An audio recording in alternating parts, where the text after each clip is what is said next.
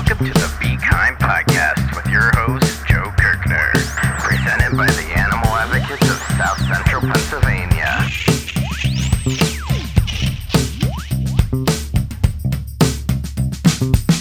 Welcome, everybody, to the Be Kind podcast, part of the Animal Advocates mission for a more compassionate world for all living creatures, whether or not they have United States passports, Mexican passports, a zip code in New York City, a zip code in York City. All animals deserve to be loved, and we're here to make that happen.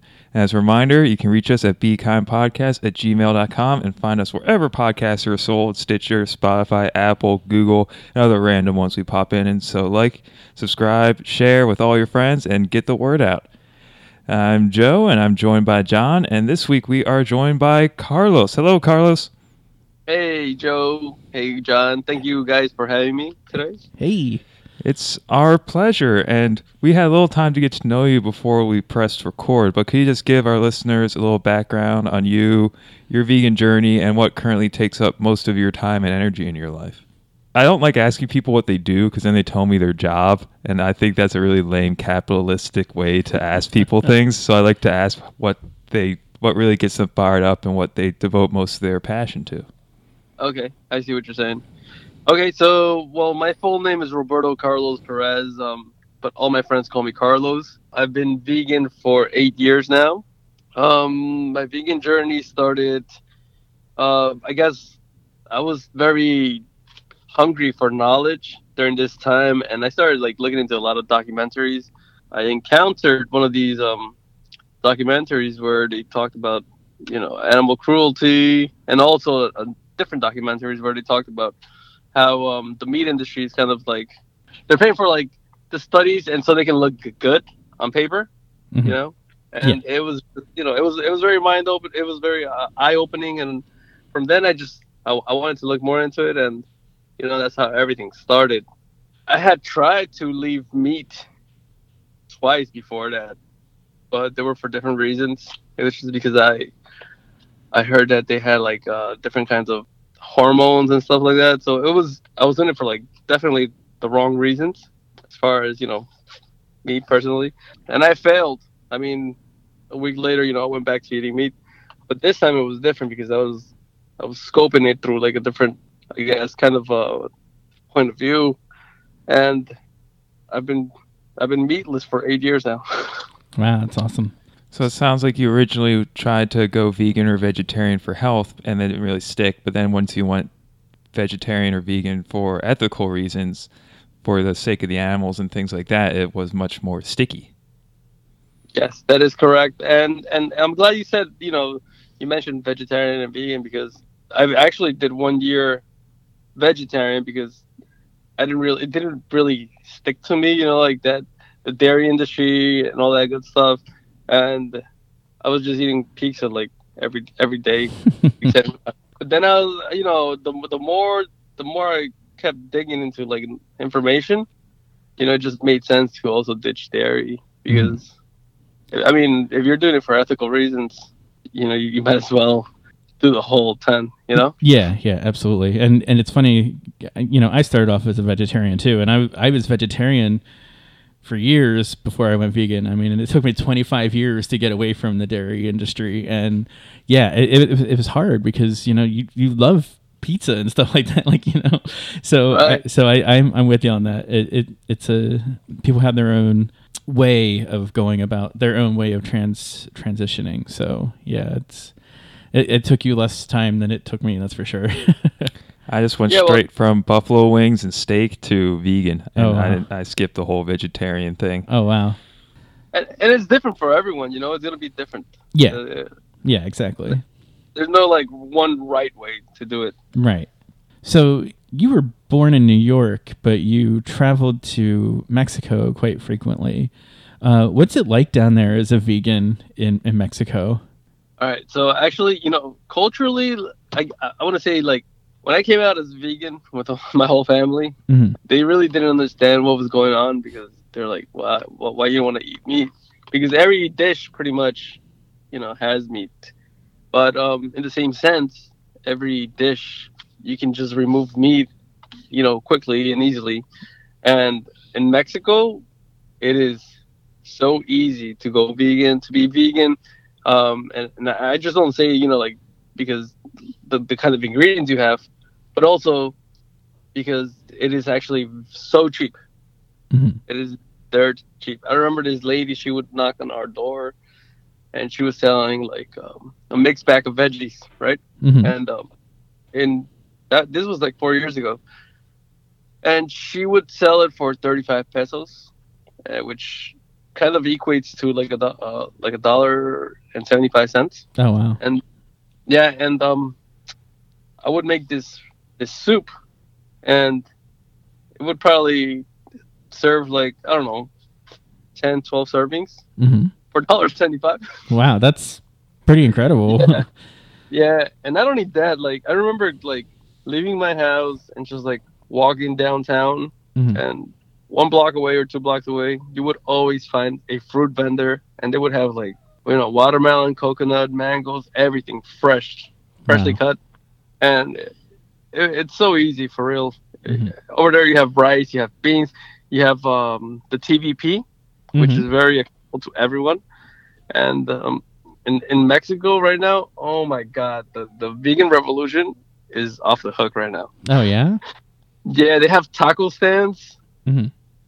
and there I was looking at this video in Mexico City where this guy's like, hey, he was eating some tacos, and he went up to the to the chef, and he's like, hey, can you put more of the like the greasy part, I guess, of the animal? Mm-hmm. And he's like, dude, everything here is vegan. There's no animals. He thought he was eating like meat. Wow. But yeah, like right now, Mexico is, oh my God. I've been traveling there a lot lately, Mm-hmm. and I am just baffled by all the options, the vegan options over there. That's awesome. That's so cool because I always wonder what it's like to be vegan in other places. We're all pretty good at being vegan within our own little cultures and societies, but it's so nice to hear that it's extending out towards other countries. And I'd be remiss if I didn't ask you about rice and beans in Mexico, because inevitably when someone says, I can't go vegan, it's too expensive, the first thing that most vegan advocates say, well, rice and beans are super cheap and great. Mm-hmm. But a lot of times they tell that to people where rice and beans aren't really part of their culture or a staple dish in their diet. So it's really saying, well, go out and completely change your culture and your family's traditions and dishes. Though it sounds like within your culture and your family, rice and beans are a staple or have been a more commonly used dish. How do you make rice and beans within your family? I do rice and beans in so many different manners. It's not even funny. It goes from different kinds of beans to refried beans to whole beans. Even within just beans, you can make like different dishes where we use this corn flour and we make like these little balls, and a lot of people don't even realize it's very like economical and cheap option in Mexico. Mm-hmm. They call them frijoles martajados, but it's vegan, and a lot of people don't even realize they're eating vegan. Wow. Yeah, actually, it's funny. One of my friends, he was teasing once. He told me, dude, when I grew up, I was actually vegan for like 15, 20 years. And I was like, really? And he was just teasing, obviously. But he said, yeah, because we were so poor and we would just eat rice, beans, and cactus. We have edible cactus in Mexico. Yeah, I actually had a cactus enchilada, I believe it was. Our friend Catalina, who has Cupcakes and More, made some for me, and I think you actually introduced me to her. Yeah, I love cactus, man. I mean, yeah, it's really good. How do you prepare cactus? Very carefully. So first you need to clean it up, right? You need to take all the thorns out. Then you can grill it. Just add some lime and salt. And it's pretty much, it's like avocado where it doesn't really have a flavor. Yeah, it's more texture. Yeah, it has it's a really nice texture. It's good. It's a little bit meaty, slimy. So at least for me, like the first time I hated it. I tried it again, and then you kind of just begin liking it, I guess. But now I love it. Yeah. I don't know what she did to like doctor it up, but it was really good. I really liked it a lot. In Mexico, like so far as like restaurants, are there straight up vegan restaurants there, or is it kind of just like, how it is here, where, there's restaurants, regular restaurants that just have vegan options, or is there straight up vegan restaurants there? So it's pretty much like here, where you have a lot of places that offer vegan options, but they aren't they're not 100% vegan. But then again, you also have that other side where you're beginning to see like a lot of little businesses pop out, which are 100% vegan, or some of them actually might be vegetarian and vegan. Right. There was this one restaurant I used to go to a lot, and in Querétaro, and they would do like vegetarian dishes, but also vegan. And I guess for them it made sense, because if they wanted to like maintain their business or whatever, they would have to offer both options. They had some of the best vegan tacos there, and I would go there like every day, order like 4 orders of tacos for myself.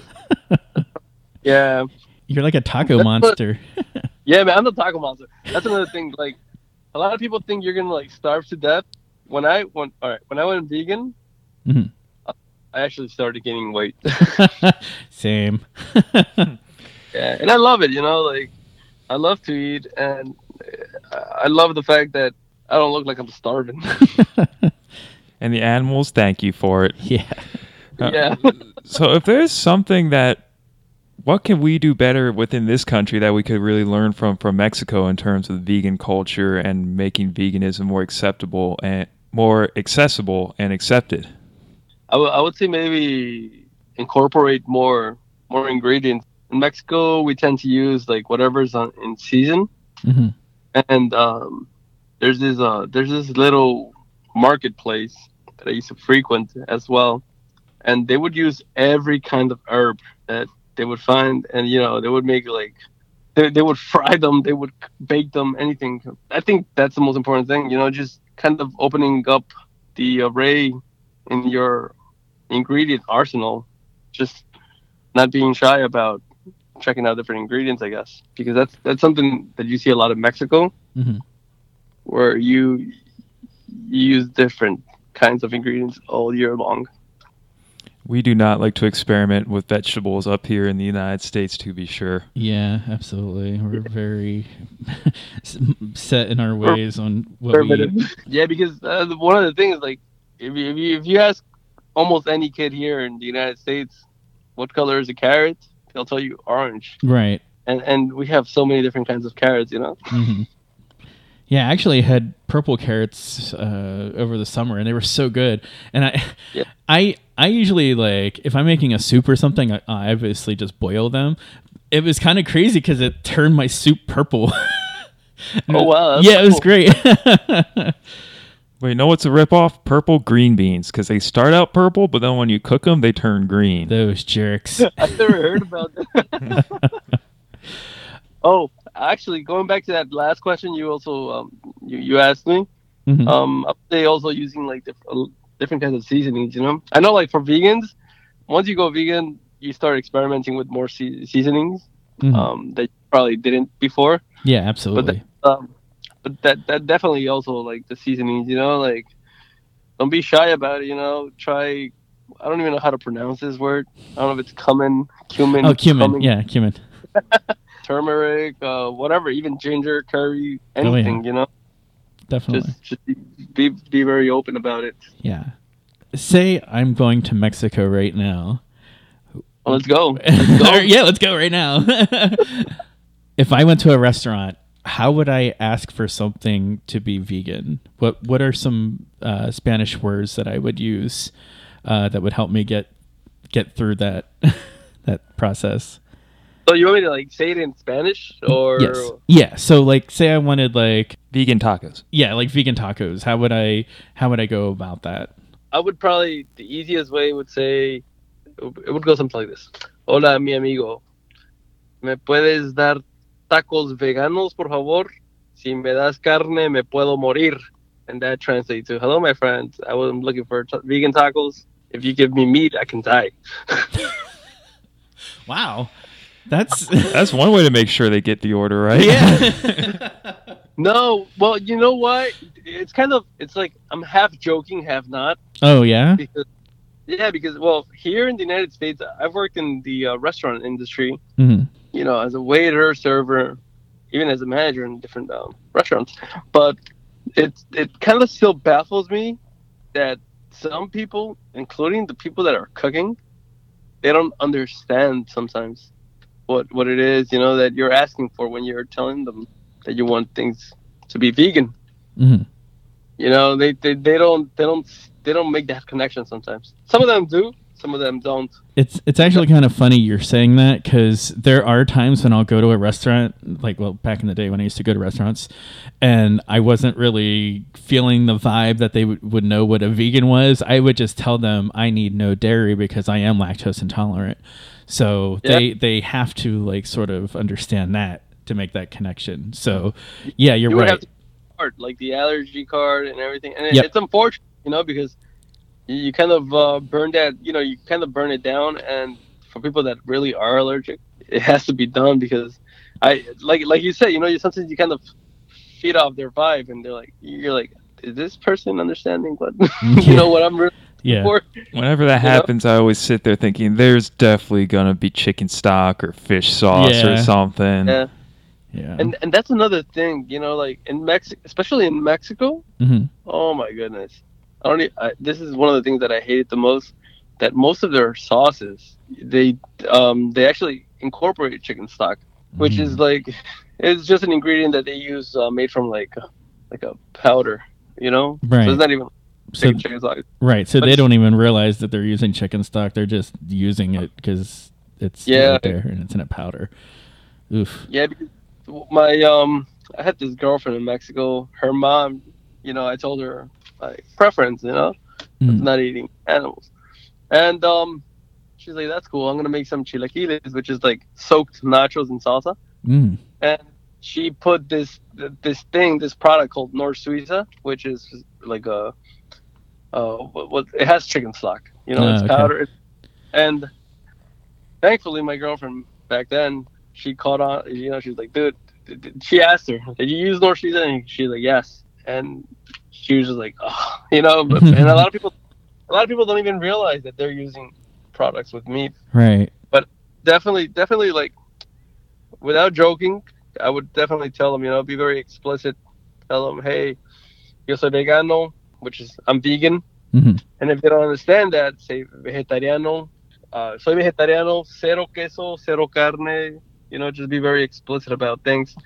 Nowadays, I try not to like go to restaurants where they offer vegan options just because I'm kind of scared about the cross contamination. Right. There are some restaurants that I know that are pretty good. Like here, like in Vietai, they understand that really well. Yes, they do. Yeah. Guadalajara now, they understand it too. Mm-hmm. But it was like a mess for me at first, you know, trying to make them understand. And several other restaurants where you know, like the owner talks about it or whatever, and you know that their kitchen understands it. Yeah, but it's a few spots only where I would actually go. Yeah, and one helpful tip, I think you might have given it to me. I can't remember who gave it to me, but at Guadalajara, if you get the guacamole from scratch right there while they're like in front of you, it's vegan. But if you order it pre-made, it has milk in it. Yeah, it can have and this is actually like a trade secret from a lot of Mexican restaurants, like the Tex-Mex. They make their guacamole like in the morning, right? Mm-hmm. And use like, I don't know, 30, 40 avocados. So they make a big batch. It's fresh. But at the end of the day, you know how avocado becomes. It starts getting dark. Right. And for them to avoid that, they'll add sour cream. Right. Yeah. Which, how do you mess up avocado, guacamole like that? Yeah, apparently it's evil. Apparently it's a thing in Mexico too, in some different states. I actually learned, but yeah, nowadays I would definitely stick to like to the vegan spots in Mexico, you know, where they understand, or just like the fruit vendors, you know. Mm-hmm. We'll all become fruitarians, eat nothing but fruit. Yeah, at least for half a day, man, until you find something. Ooh, fruit taco sounds good. Actually does sound good. Oh, I want a fruit taco. Oh, I have pineapples on my tacos. Yeah, mangoes and stuff. Oh my God, yeah. So good. I'm sorry.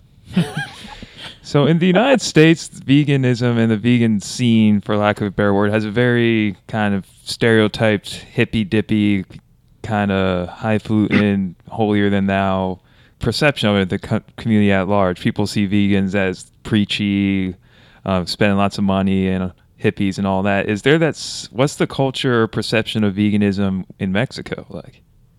You know, it's funny you asked this, but it is pretty much similar.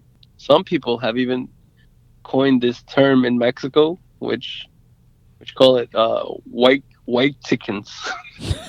White chickens? Yeah. So it's like when I guess when like the American culture is kind of invading other cultures. Mm-hmm. Well, in this case, Mexican, white chicken. Mm-hmm. So, and this is, and it's funny because the people that would tend to use this would probably also be like, people are considered kind of hippie-ish or hipsters, stuff like that, Mm-hmm. But it definitely does have that vibe, Not all of them, but I want to say like 70%, and that's just like a number that I'm just kind of making up. But people do feed off of that vibe where it's like for people that either have money or that feel cool or that are like kind of hippish kind of stuff, Mexico hasn't really made that connection Mm-hmm. in some parts at least, Right. because most of these taco stands that I'm talking about, they're actually placed in locations where it's considered to be very, like they're considered very hipsterish. Mm-hmm. So definitely, it does give that vibe off. And is there anything you would recommend to mainstream quote unquote vegans as a way to be more inclusive and try and break down those barriers and perceptions so we can be a more diverse, inclusive movement that's not portrayed with that brush of bunch of hippie white people who are super rich? I don't know if I could recommend something because honestly, we all deliver, or at least we all try to deliver our message in our own unique way, Mm-hmm. And sometimes we do go a little bit overboard, or some people may think it's overboard, some may not. But at the end of the day, this message is urgent, and that's why sometimes we do come across as very passionate. Mm-hmm. So, some people are going to get very emotional trying to explain this to some people. I want to say we all have our own kind of activism. Some people go out there with their signs, others cook for people and try to like make them understand that veganism is actually delicious. I guess we all have our own kind of our path, or we really choose our kind of way to project this message. I don't know if this is gonna sound right, but I guess there's no really right or wrong way to convey that message. You mentioned a little bit about your background in the food industry, and you just talked about activism in your own way. As someone who works in the food industry, how does veganism play into your day-to-day life in your job? I know you mentioned Guadalajara and Via Thai, they both don't have all vegan options. So when you work in a kitchen, I'm assuming a lot of times you have to prepare non-vegan dishes. How do you navigate those situations, or what kind of conversations are you having with your team to really put forward that vegan message? That's an excellent question. I love it because some people will swear that if you go to an establishment that makes money off of selling dead animals and you're kind of like supporting it, it makes you kind of a hypocrite. Mm-hmm. I think at the end of the day, really what we really need to kind of look into is like, are we doing our most, in trying to be vegan? And we can't really be 100% vegan ever. Right. At least not now. Maybe in 20 years, maybe in 30, maybe in 100. But right now, at this present moment, we can't really be 100% vegan. But working in the industry, so you kind of have to balance that decision where you're like, well, I have to pay bills, and this is the only thing I can do right now. Yeah. Obviously, it can become very depressive. You're flying out the kitchen with a chicken fajita, Right. and all that steam is coming into your face. You're disgusted, right? Right. But that's what's paying your bills. Yeah. And or also when clients they ask you, hey, what would you recommend? and you're like, these vegan tacos are awesome. Oh. And they're like, no, no. Some will take that recommendation. Some will, but some won't. And then like, is there anything else you can recommend? And then I would just probably give them like the greasiest thing that can maybe give them a heart attack or something. The rat poison empanada. But yeah, I mean, it can be very frustrating.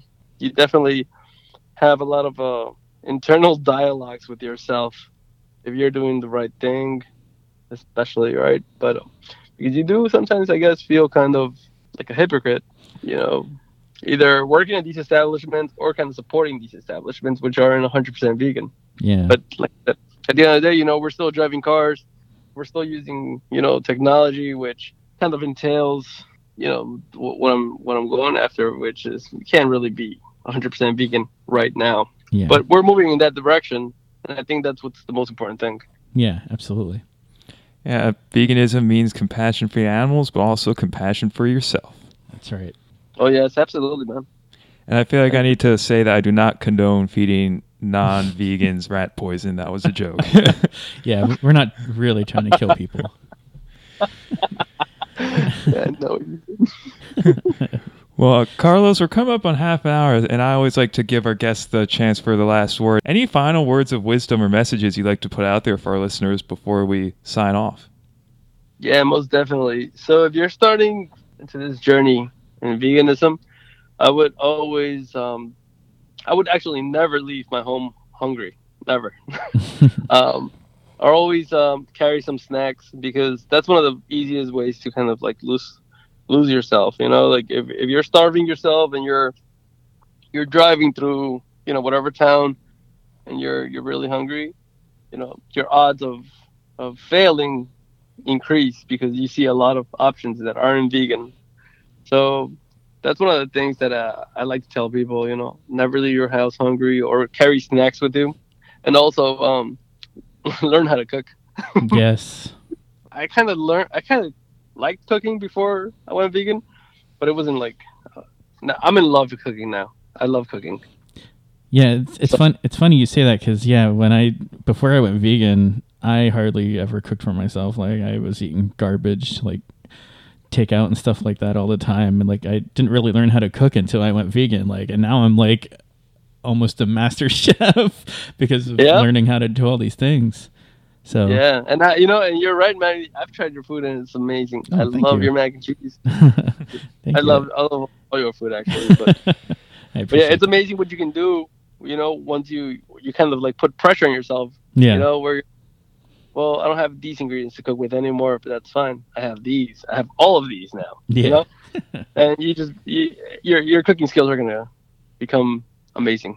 Absolutely. if you just try it. Yeah. Yeah. So that's probably my two messages. Never leave home hungry, and learn how to cook. Well, those sound like two great messages to me. Yep. Well, Carlos, it's been a pleasure, and you don't have to give out any contact info, but if anyone wants to reach out to you to find out some great places to stop in Mexico for some vegan grubs, is there a way they can do that? Yeah, I would say, I don't know what would be the easiest way. I guess just maybe they can message me on Facebook. Or I don't know if I should I don't care about putting my phone number out there. Should I put my phone number out there? No, we'll just put your Facebook info in the show notes, and they can get a hold of you that way. Or they could email us at bekindpodcast@gmail.com. We'd be more than happy to ask on your behalf. Yeah, that's cool. I'll give you my Facebook or my Instagram, and they can reach me out. They can reach out to me through any of those platforms. Sweet. Perfect. Well, thank you again for being on, and it's been a pleasure, and thank you for listening out there. All right. Thank you. Take care. Bye. Thank you for listening to the Be Kind podcast, presented by the Animal Advocates of South Central Pennsylvania.